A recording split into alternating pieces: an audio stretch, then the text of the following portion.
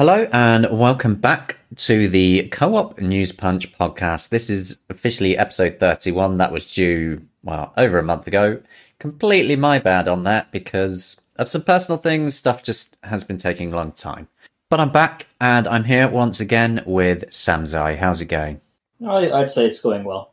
Good. We've got quite a few varied bits of news here to cover today. We're going to do our best to catch up on things for people. There's been people asking us, where is the news punch? So we're here, we're back. Yes. It took a while though. I think it's been well over a month since the last one. Yeah, it was super late. It's entirely my fault. I take full responsibility for that. But we're back. And with any luck, we'll be more regular on this so we can keep up with things. So, let's talk about AMD. Because it's always fun. They released their Fidelity FX Super Resolution, FSR for short. So it's a bit like NVIDIA's DLSS in a way, but a bit less advanced, right?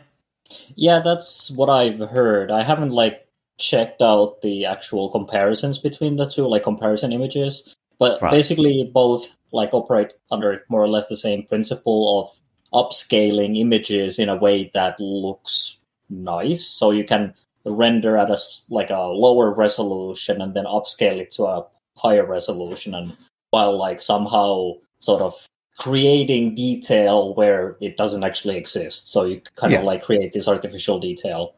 Well, one of the things about it is exactly that you're supposed to be able to, like gaming on a 4K resolution with something like ray tracing. The idea is that you can bring your render resolution down, use something like DLSS or AMD's FSR and get a better picture quality, so you're actually boosting your performance. But I'm not a massive fan of these techniques, to be honest with you, because it feels like it's covering up inadequacies of either what the GPUs can actually do to render these games at these resolutions. That's kind of how I feel a bit like it. You could see it. You could see it that way. But then some of it, I'll just say, some of it is also down to games that there are plenty of games out there that are too heavy for what they look like as well. I mean, that's always going to be true, and there are some games that just are poorly optimized, and I think in many of those cases, this kind of FSR technology is not going to even really help that much.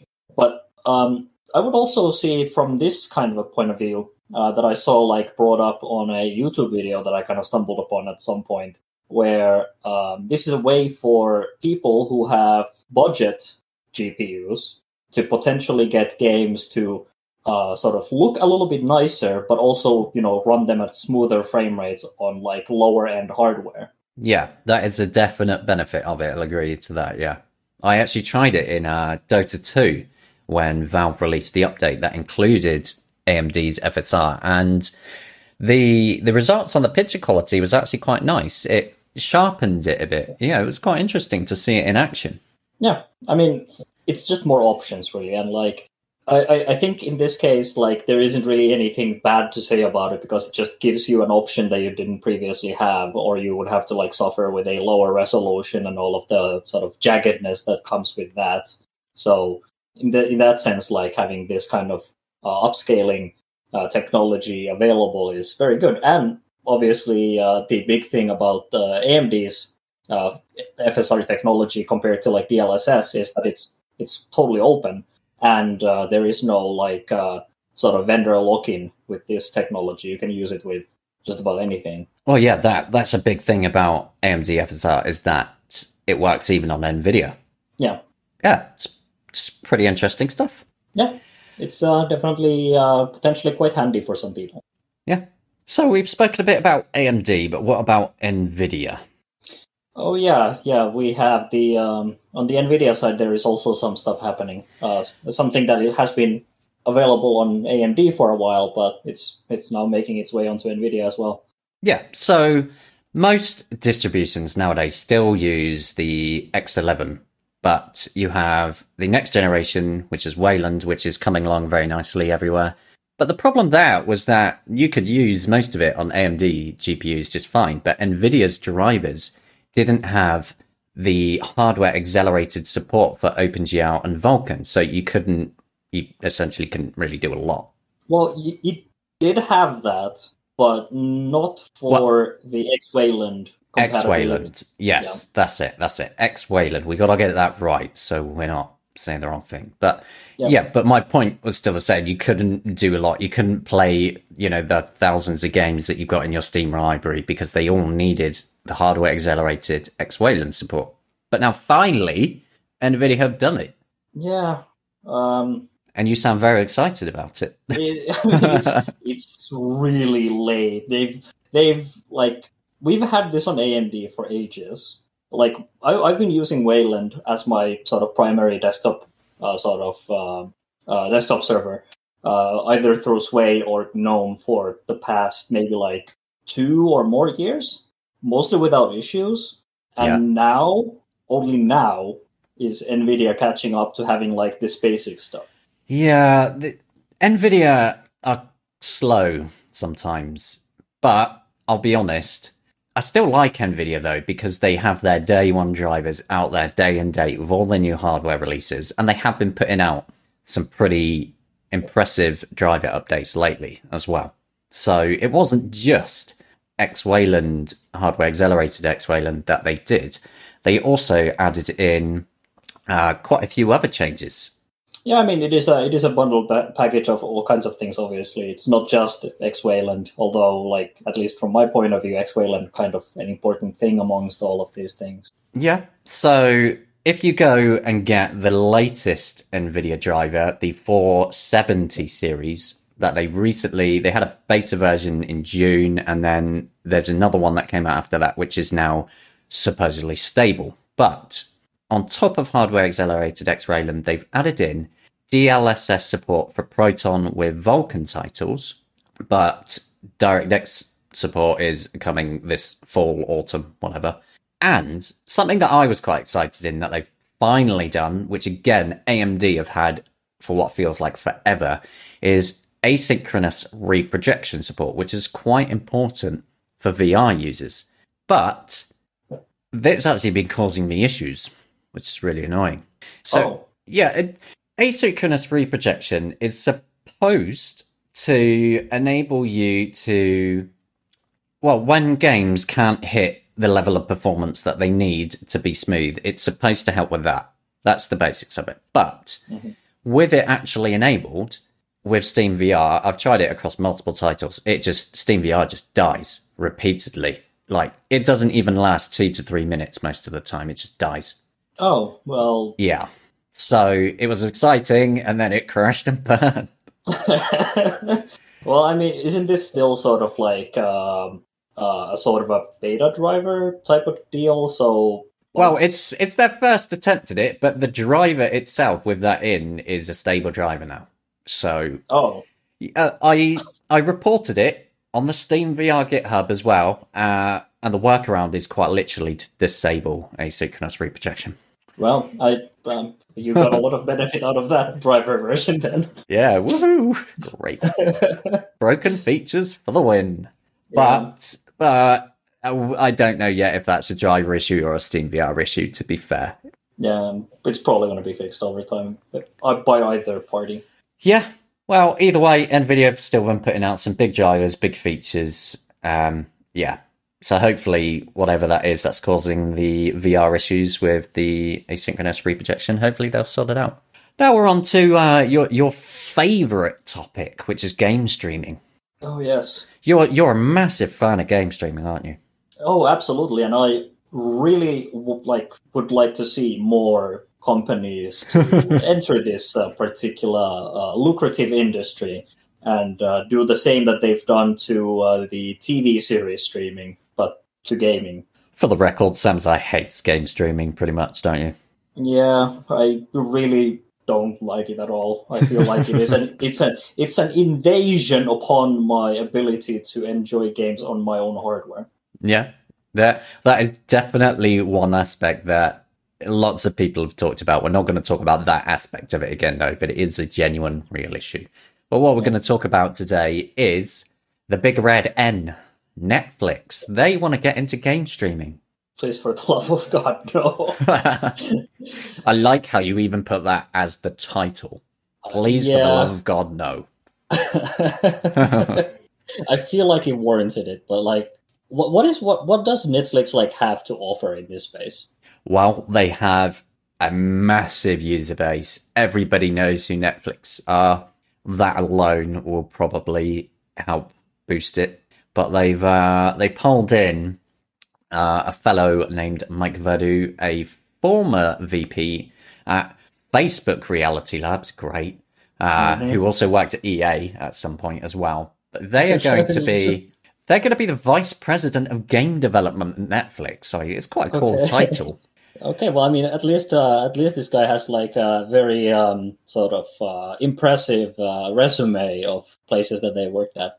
Yeah, definitely. I mean, they've pulled in somebody who I assume knows their stuff about business. But Netflix, I mean, playing games on Netflix, it's not completely unheard of because they've got some choose your own adventure style stuff on there already, and those are actually quite interesting. But full games on there. Yeah, I don't really know. And it's also like the thing that I'm worried with this, like, okay, it's all fun and games while Stadia is like doing their game streaming thing and whatnot.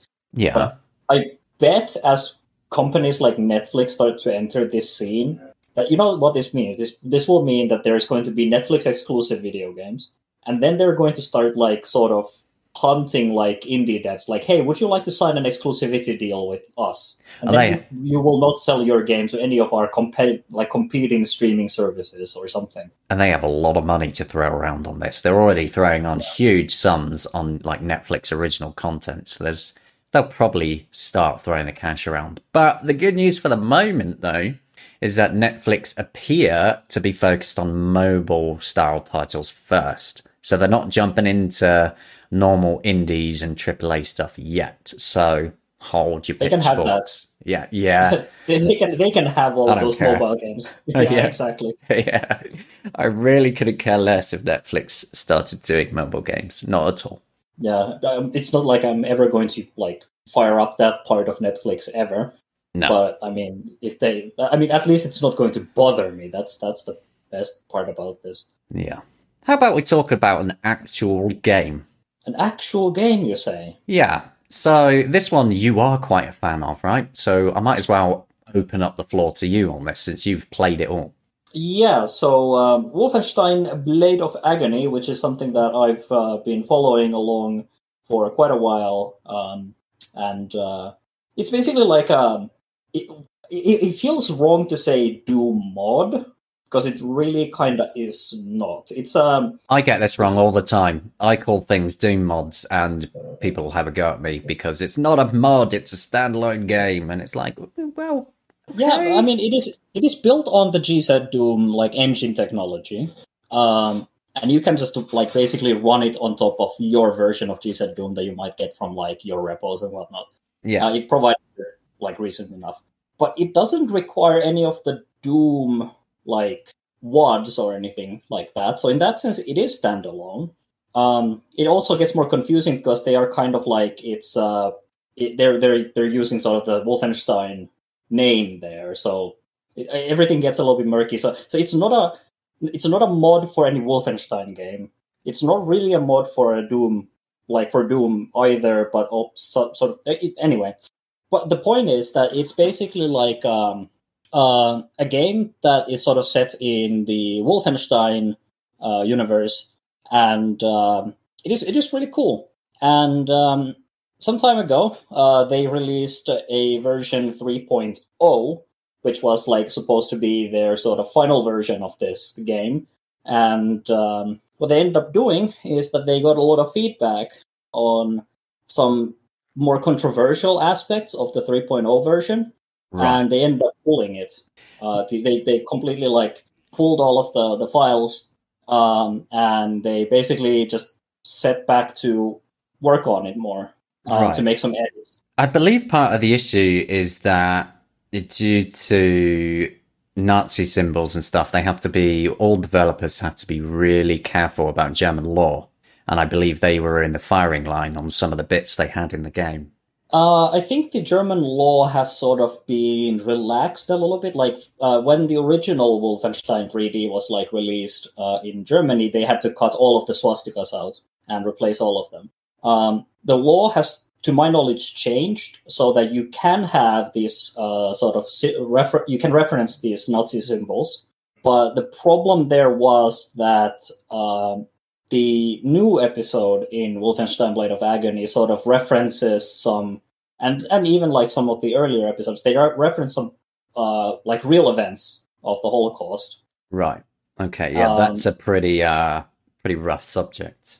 Yeah. So there, to my knowledge, there was like a level set in a concentration camp, and there were some like a little bit dubious sort of choices that were made. Like some of the, I think there were zombies or are zombies in since the level still exists, it has just been like renamed and reworked a little bit. But there were basically like Jewish zombies in the concentration camp level, and some of them had like name tags that had names of real Holocaust victims. Yeah, okay. And see, I didn't know it was quite like that, but that is that's what I've heard. I haven't played that level myself, so I haven't like checked, but that's what I heard.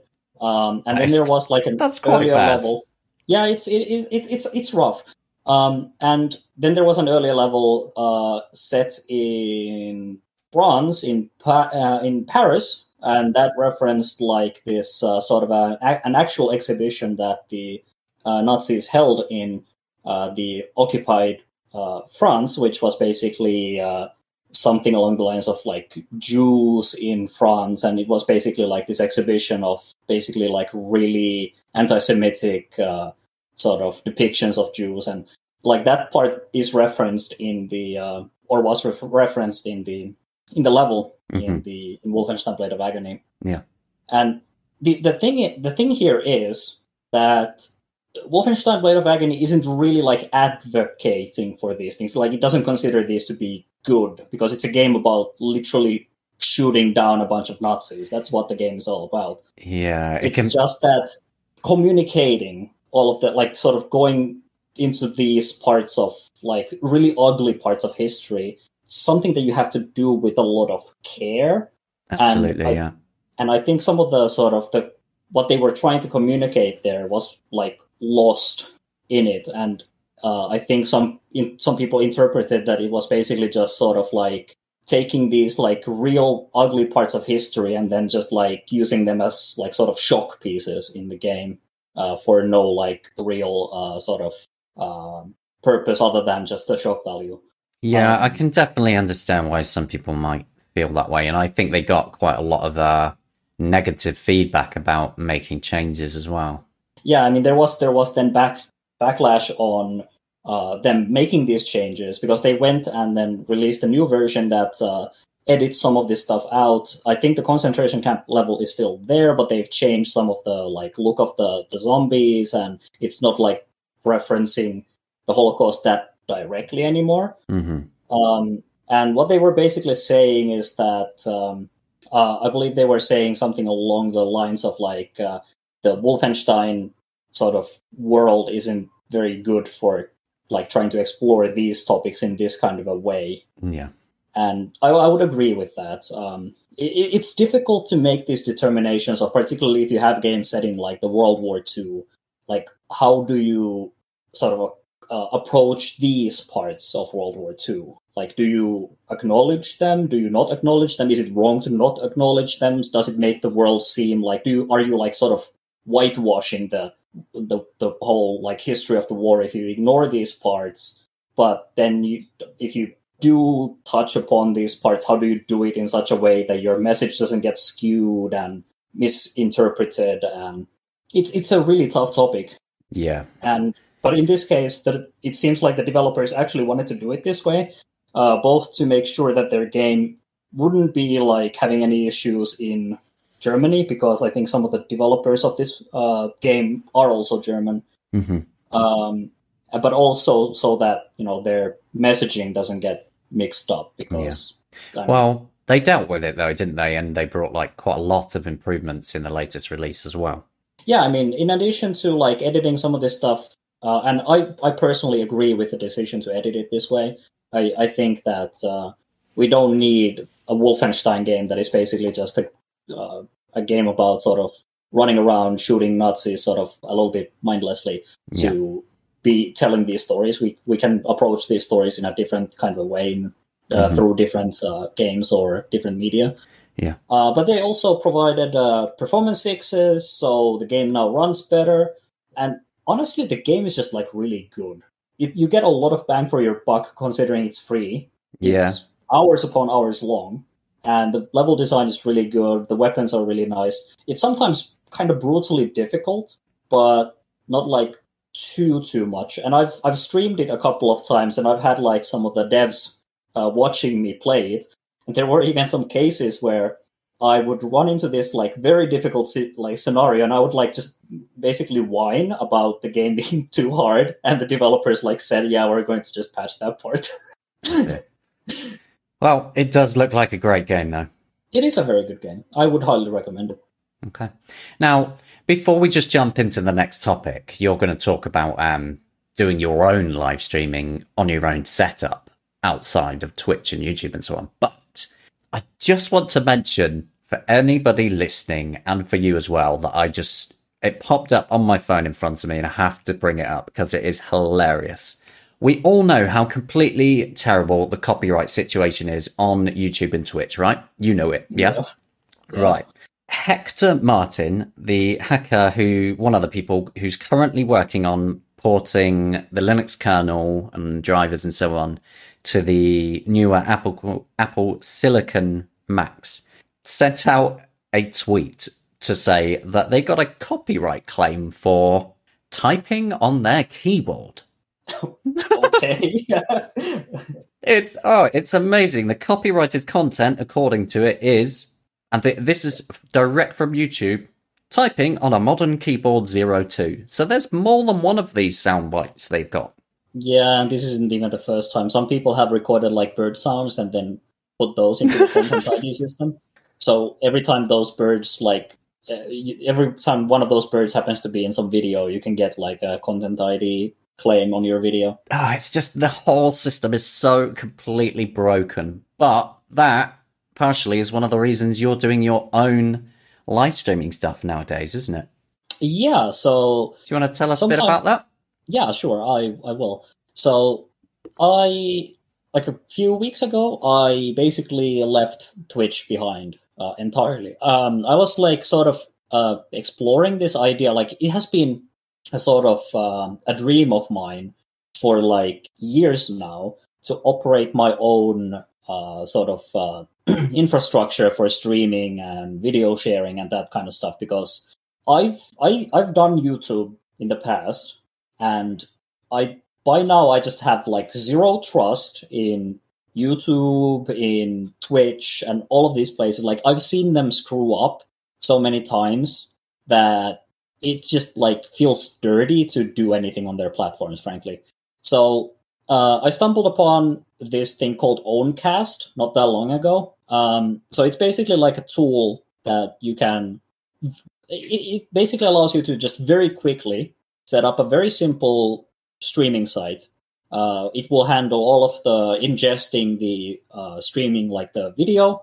It provides like a chat feature, and it's basically like a simplified version of like a single channel Twitch, pretty much. Yeah.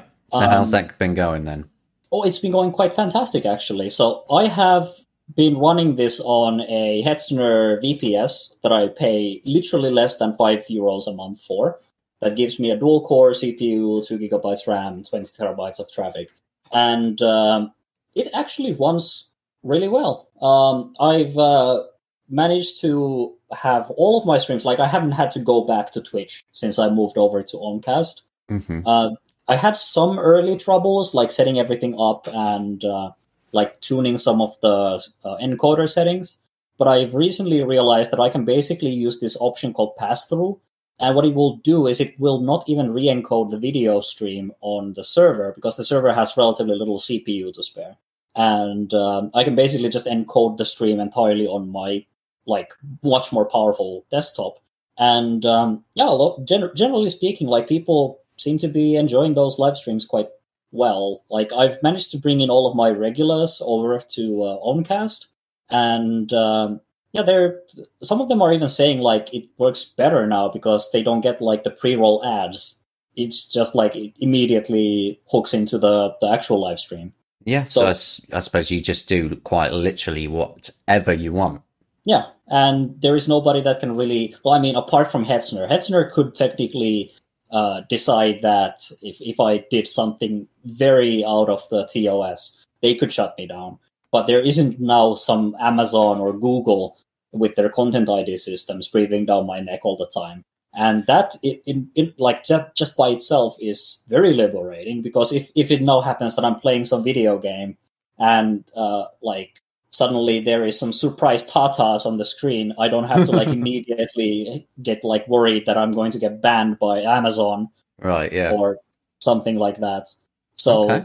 yeah, I'd say it's very liberating. Worth looking into for people that want to do their own direct live streaming. Then, would you say? Yeah, and like I said, you can get into this whole thing with less than €5 a month. What was it called? Owncast. Owncast.online is the website of the project. Yeah, sounds pretty interesting. Talking about open source, what's all this about an open 3D engine from the Open 3D Foundation? Yeah, so this was like a Linux Foundation thing. So Linux Foundation created this project to make available like an open engine for like 3D stuff. Yeah, so the interesting thing about it is that from what I've actually read is that, well, it's based on Amazon's Lumberyard game engine, which itself is based on CryEngine because Amazon bought basically the rights to it at some point. So what they've basically done is, you could see it as in that they kind of gave up with it, but they haven't really because they're still working on it. But they've basically donated the entire thing as open source and teamed up with the Linux Foundation. So you've now got this massive open source game engine out there.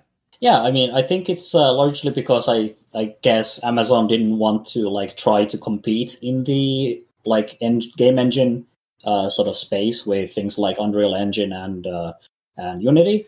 So this was sort of a way to do something with the intellectual property that they bought, and maybe even get some like people to actually use Lumberyard, because I haven't heard of basically anybody using it. Practically no one. Yeah, pretty much. Nothing really important. Yeah. So yeah, I mean, they've basically donated that to the Linux Foundation project for creating this or making available this Open 3D engine. And now it's apparently coming to Linux too, which is appropriate considering it's a Linux Foundation thing. Honestly, I still do find it slightly hilarious that the Linux Foundation teamed up with a company to bring this engine to open source, and when they actually announced it officially in press releases, it didn't even have Linux support hooked up. I still find that a bit silly. Now, I know that there was work that needed to be done to get it to that stage, but the point is, we're less than 2 months later. I think we're less than a month after the announcement, and Linux support is just about getting there to be hooked up. So it's like, why couldn't they have just waited to make an even bigger splash? It just seems a bit silly, really. Yeah, I think that like overall, this whole Open 3D engine, like it wasn't the main focus for it wasn't actually that the editor itself be available on Linux immediately. So I think it was largely, I think the Open 3D Foundation thing, like it had a slightly larger goal than that. I know, it's just coming from the Linux Foundation. It tickled me a little bit. Well, yeah, I mean, Linux Foundation like has a lot of projects, and many of them are not even necessarily like directly Linux focused. Yeah, but well, it's another huge open source game engine with what seems like wide industry backing, plenty of people hacking away on it, and so it could place up there alongside, well, eventually anyway, alongside the likes of Unreal Engine and Unity, whereas smaller developers will probably just carry on with Unity or GameMaker or Godot or whatever. Godot, yes. Hey, I said Godot engine correctly this time. Thank you. I mean, some people say that it's Godot, but I've even heard some of the like Godot developers say that it's Godot, but I appreciate the literary reference more, so I would say Godot every single time. Fair enough. Right, we're going back onto your favorite subject now. Oh yes, Stadia. Yeah, it's still alive. somehow. Somehow. Google has somehow forgotten to cancel it.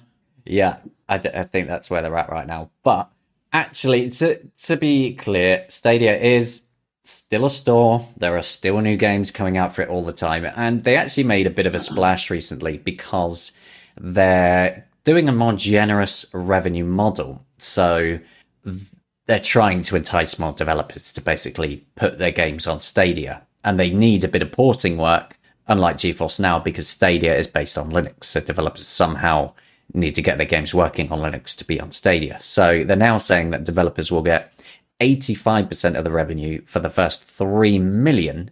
But that is only for titles launching between October until the end of 2023. And they said it basically goes back to normal after that, but they're not saying what is normal. We just assume it's around about the same as Steam.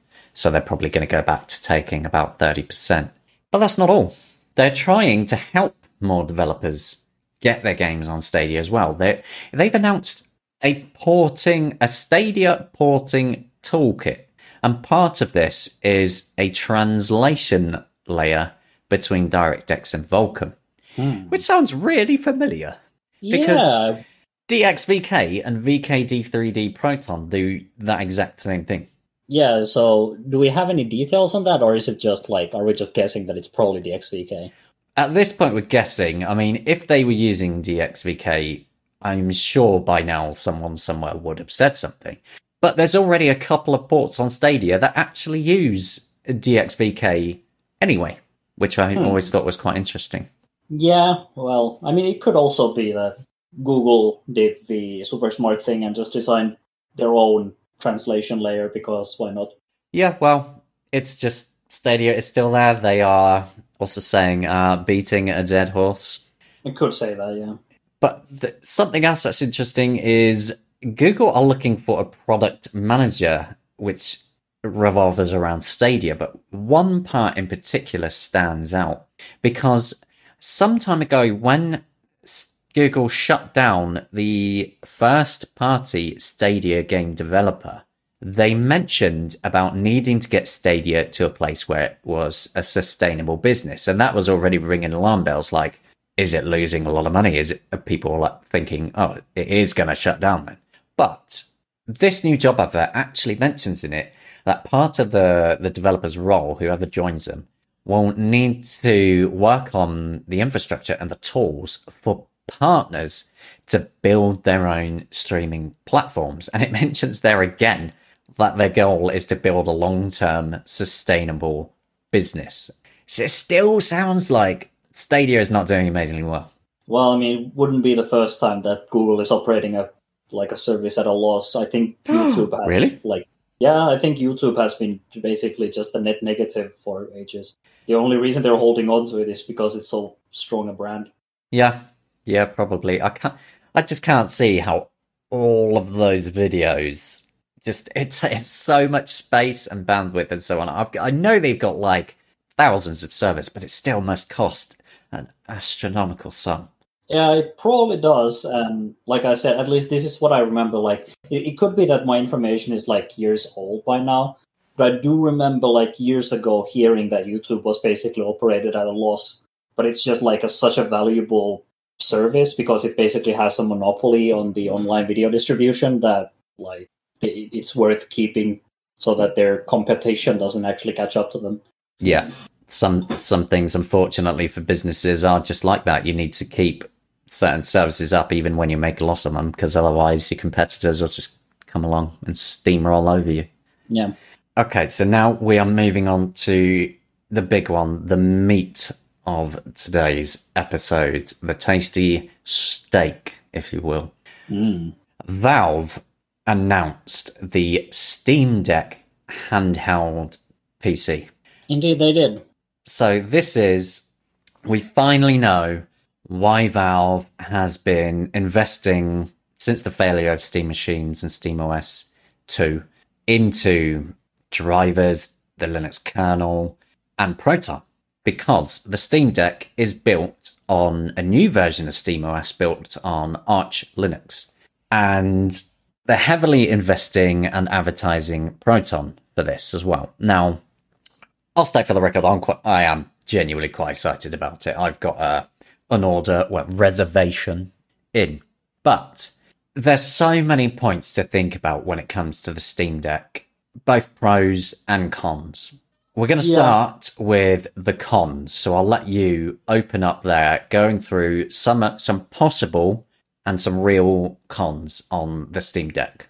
Yeah, so this is a drum that I have been beating on for years now.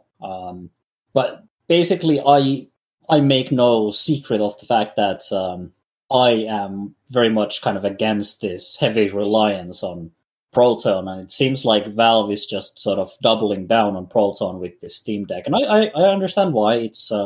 It's the quickest way to bring like a lot of sort of supported titles onto the platform so that it can get a quick boost early on. But I feel like this heavy reliance on Proton is also a bit of a threat to Linux gaming as a whole. I mean, Proton is basically just Windows APIs, so at that point we're basically relying on Microsoft for games to remain compatible with our platform, which is, I don't know, that seems like it's handing a lot of power to Microsoft there. Mm-hmm, yeah. And Valve has basically been almost like with their advertising towards like developers of games, they've basically just gone and said that there is no need to port games. And yeah, that stung a bit. Yeah, that stings. Because basically what they're saying is they're advocating for ignorance on the part of developers. Like, you don't need to know anything about this platform. You don't need to investigate this platform. You can just your games just work.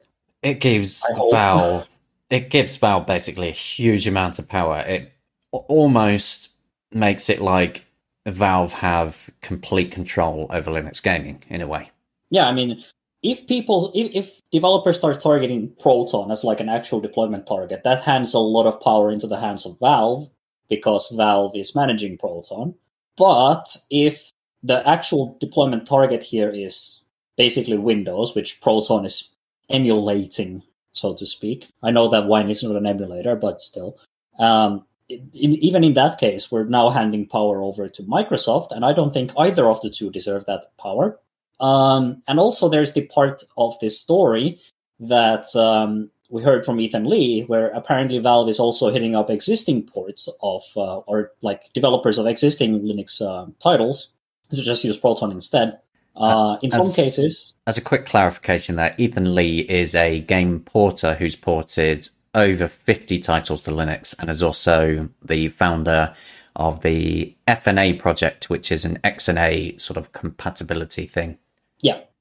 Basically, he's a really cool guy. He's done a lot of work porting a lot of games onto Linux, and he's basically made a sort of an art form out of that process, because I think he's been doing, he's done these super quick, 5-minute ports, or I don't remember what his record time was, but really quickly porting stuff over. But he tweeted not that long ago that apparently Valve has been contacting various developers, including his customers, to just basically ditch the native Linux versions of their games and just use Proton instead. And basically this, to Ethan Lee, this was a massive blow. And what we've heard from him is basically that he's probably going to stop porting games altogether because he feels completely unappreciated by Valve and basically the sort of these big players of the Linux gaming market. Yeah, it makes porting a very difficult thing to suggest to developers because, you've got someone offering to port their games to another platform. There's a company that says you don't have to. Yeah. So at that point, it's basically do I spend money or do I not spend money? I can get, according to these people, I get the same result either way. Yeah. So obviously people are going to not spend money to get their games ported over. For developers, that is handing the entire control of a platform for your game over to Valve, which that in a way is concerning. Yeah, it's And also, we shouldn't just focus on the games, because I think we need to talk like about the ecosystem here. right. Ethan Lee doesn't just port, or didn't just port games to Linux. He also developed the FNA framework, and this is kind of like the thing that a lot of other people who have been doing like these ports, or who have like, or indie developers who have ported their stuff onto Linux by themselves have done. Like, it's not just the games. We're not talking about just the games. We're talking about also the like sort of surrounding ecosystem of various kinds of tools, library improvements, driver improvements. Well, And FNA was even used in Windows versions. I believe some mobile and Switch ports even use FNA as well. And from what what Ethan has said is that in one of their messages they mentioned that they're going to end up just handing it over to another developer to carry it on. well, I mean, the good thing here is that obviously it was free and open source technology, so it can be perpetuated. Yeah. But I mean, it still means that we're going to effectively likely lose a developer of good reputation and good skills, because now they're demotivated, and this means that our ecosystem is now that much less rich, like that much poorer, thanks to all of this. And this includes also other players like Feral Interactive, who also said that they're not going to be doing at least a Linux port of Troy, but apparently possibly like other Linux ports as well, because it's no longer like financially viable. Yeah, the Total War Saga Troy one is an interesting one, because it was originally coming to Steam, and then it became an Epic exclusive. Not just that, though. It was actually free when it released on Epic, so that is a lot of people that went straight to Epic to get this game completely free. And so Feral basically said the entire Linux port was put on hold while it was exclusive to Epic. And they're not resuming development on the Linux port for the Steam release, and they said it's due to less demand for native titles since Valve launched Proton. Yeah, but once again, here, like, Feral, very well known for their game work. They've ported a fair amount of games. They've done like decent ports, but also they've also contributed to the ecosystem. I believe some of the driver improvements and things like that have been sort of driven by their porting work. Yeah, in the past, some of their own developers submitted fixes to Mesa open source drivers. Yeah, and then of course they also did the game mode tool, which has also helped along the ecosystem that little bit. So we're unlikely to see those kinds of tools in the future from them as well, because they're not going to be interested in doing ports. So why would they contribute like various kinds of pieces of tooling and things like that? So yeah, I mean, this is the thing. And also, I think potentially the worst thing about all of this is that now that Valve is basically saying you don't have to worry about the platform, that means that a lot of developers who would be potential developers of like the ecosystem as a whole, because here's the sort of my hypothesis, which has been that getting developers interested in doing ports of their games means that they develop first, like they figure out how to use their tools to make a Linux version, right? Mm-hmm. Then they hopefully test their stuff, which means that they have to install Linux onto some machine of theirs. So they learn a little bit about Linux that way. And then my hope is that some of those developers then become like, they start using Linux more. Maybe they become full-time Linux users, and then they start realizing like the value of the ecosystem and start contributing to it. And, that way we sort of get these fresh developers that might like develop technology for our platform. And, well, if we're basically saying that you don't have to worry about the platform, why would you need to test? Why would you need to install Linux on any of your systems? Why would you ever want to try it? Why would you ever want to see what is out there, see if it would be better for your work in some ways, for example? Mm-hmm. Yeah. Okay.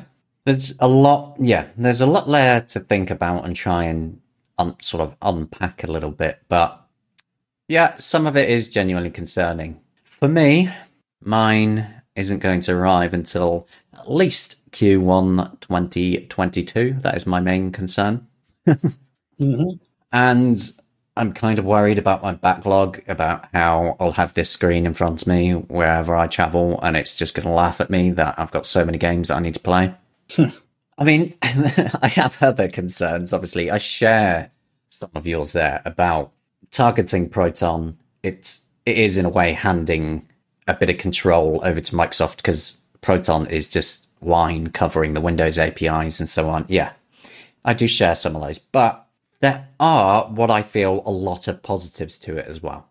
So, we've spoken about Feral Interactive stopping porting and Ethan Lee stopping porting, but there's one other well-known name, Ryan Gordon, otherwise known as Icarus. Now, Icarus, Ryan Gordon, whatever you prefer to call him, he has worked for a very long time doing Linux ports, quite a lot of earlier ones, the SDL layer, which helps towards so many things, and it's used not just on Linux. But he sounds quite a lot more positive about it. Yeah, so Ryan Gordon's argument is pretty much that the idea of opening up Linux, like bringing sort of a Linux device to the masses, will incentivize then developers to also target it. And I can see this like as a potential scenario where through this Steam Deck thing, we build up a market share that is like actually worth targeting. So we go above that 1%. Dreaded 1%, yeah, that we've been trying to break through for what feels like forever. Yeah, and then Ryan Gordon also brings up the point that it is an actual Linux desktop device too. You can actually just access a Linux desktop through that system and even develop games directly on it if you want to. Exactly, because you hook it up to a monitor, it gives you a full Linux environment. It's that SteamOS 3, so it's powered by Arch Linux basically, and it gives you a full KDE Plasma desktop. So this is going to put Linux into the hands of easily hundreds of thousands within half a year.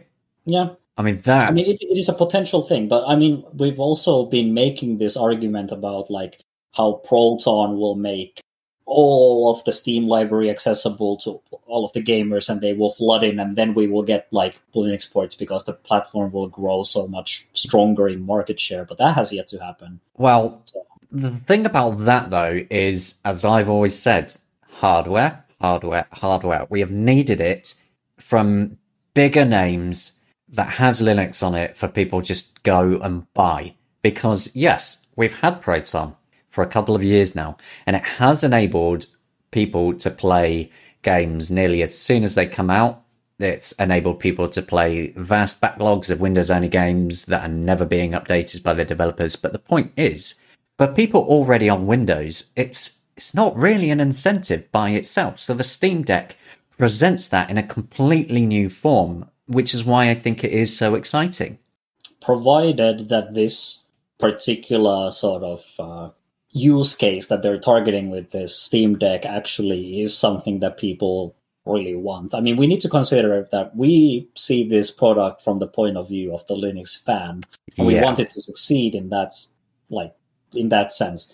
But let's also go back a little bit, back to the sort of original Steam Machines concept, where the idea was hey, let's have a Linux box for your sofa PC, so you can play your games on a PC that is hooked up to your television. And turns out that not a whole lot of people actually cared about that particular form factor. There just wasn't a market for another living room TV box. That is the ultimate failure of Steam Machines, on top of not having enough games, which, again, a pro here is that Proton fixes that issue, mostly. But my point here is this form factor of the handheld PC, is this actually going to be it then? Is this actually something that enough people are interested in buying so that it creates the necessary market share for us to break through? That's a definite thing to think on. Gabe Newell himself said in an interview with IGN that they were hoping to sell millions, and it was quite a good sign that when it went live to make your reservation, it annihilated the Steam store. It took down the Steam store. Even when the Steam store came back up, their processing system on payments was completely overloaded. It took me about 30 minutes to place a reservation. It was that busy. So you can already see there's a definite interest. Yeah, I mean, sure. There seems to be an interest, and I'm sure that this will definitely reach the hands of quite a lot of people. My question is it actually going to matter? Is it going to be enough, like, of a market share increase that developers actually consider Linux anything worthwhile, even with these Steam Decks?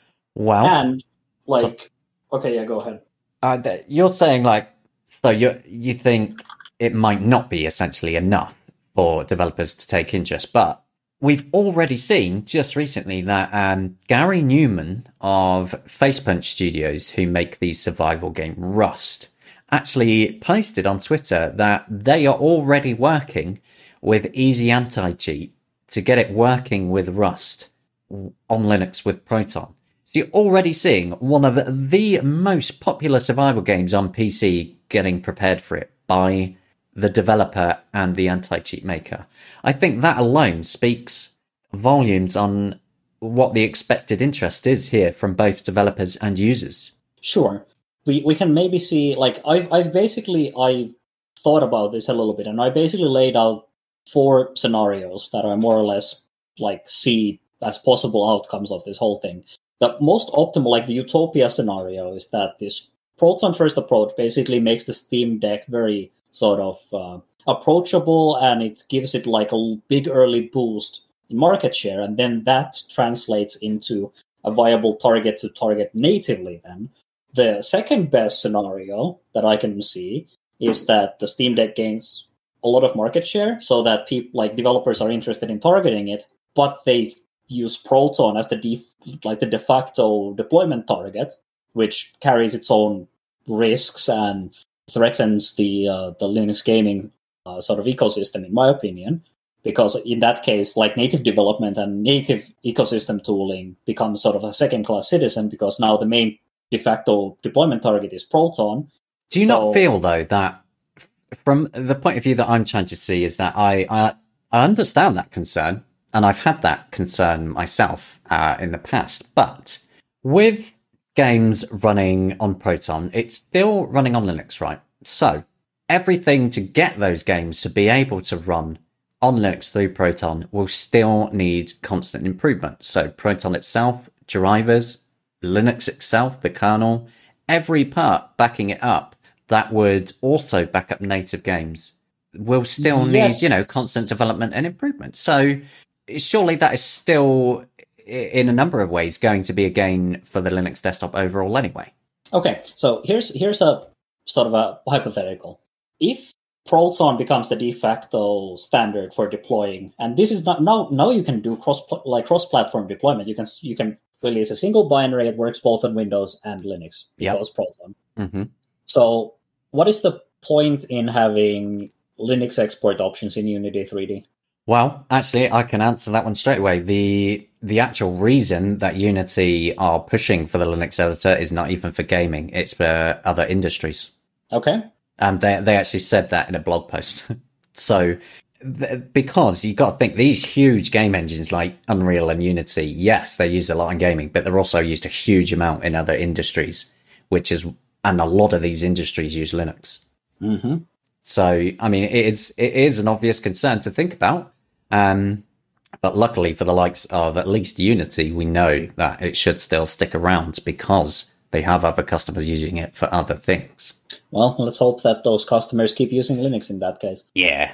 Now, another point I'd like to make, though, is that talking about using Linux, getting developers to pay attention, Linux itself and everything getting improvements still, even though Valve are telling developers basically don't port your games to Linux, we're improving Proton to the point that, and they're saying they haven't found a game yet that doesn't work, which is pretty impressive.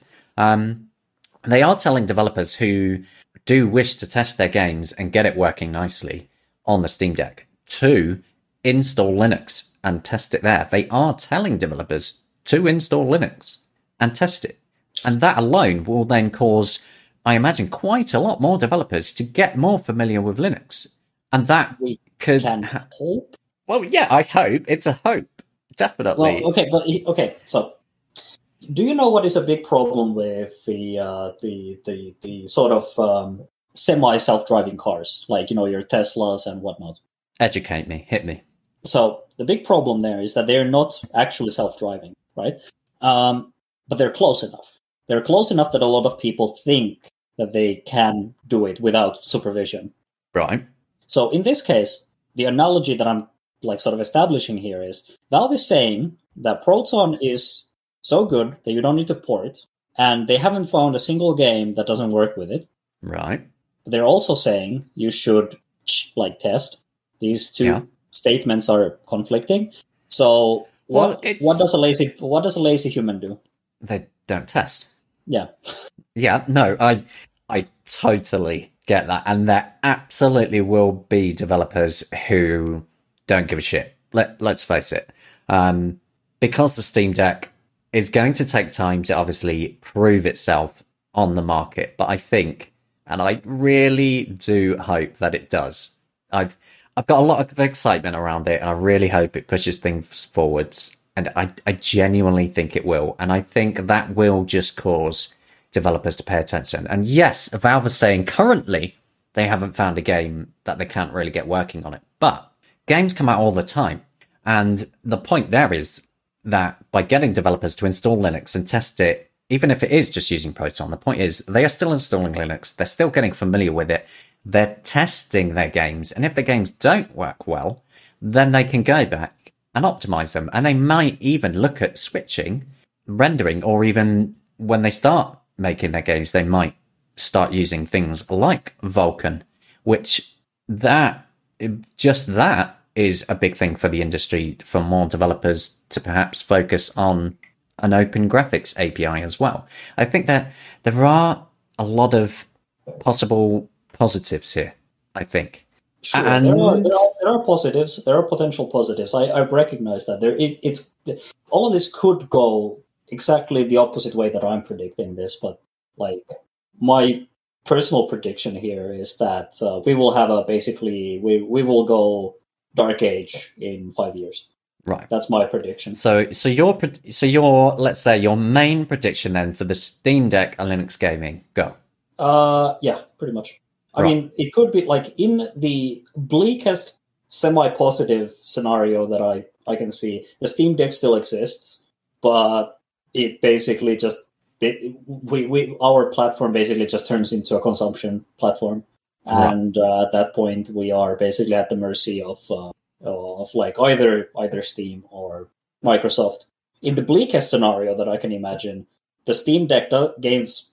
I don't see a scenario where it doesn't gain any market share, but my bleakest scenario that I can see is that it gains some market share, but it's ultimately insignificant. And then Valve gets fickle and decides that they have some other more exciting project that they want to work on. And then that leaves Proton to stagnate, and we've killed the native development efforts along the way as well.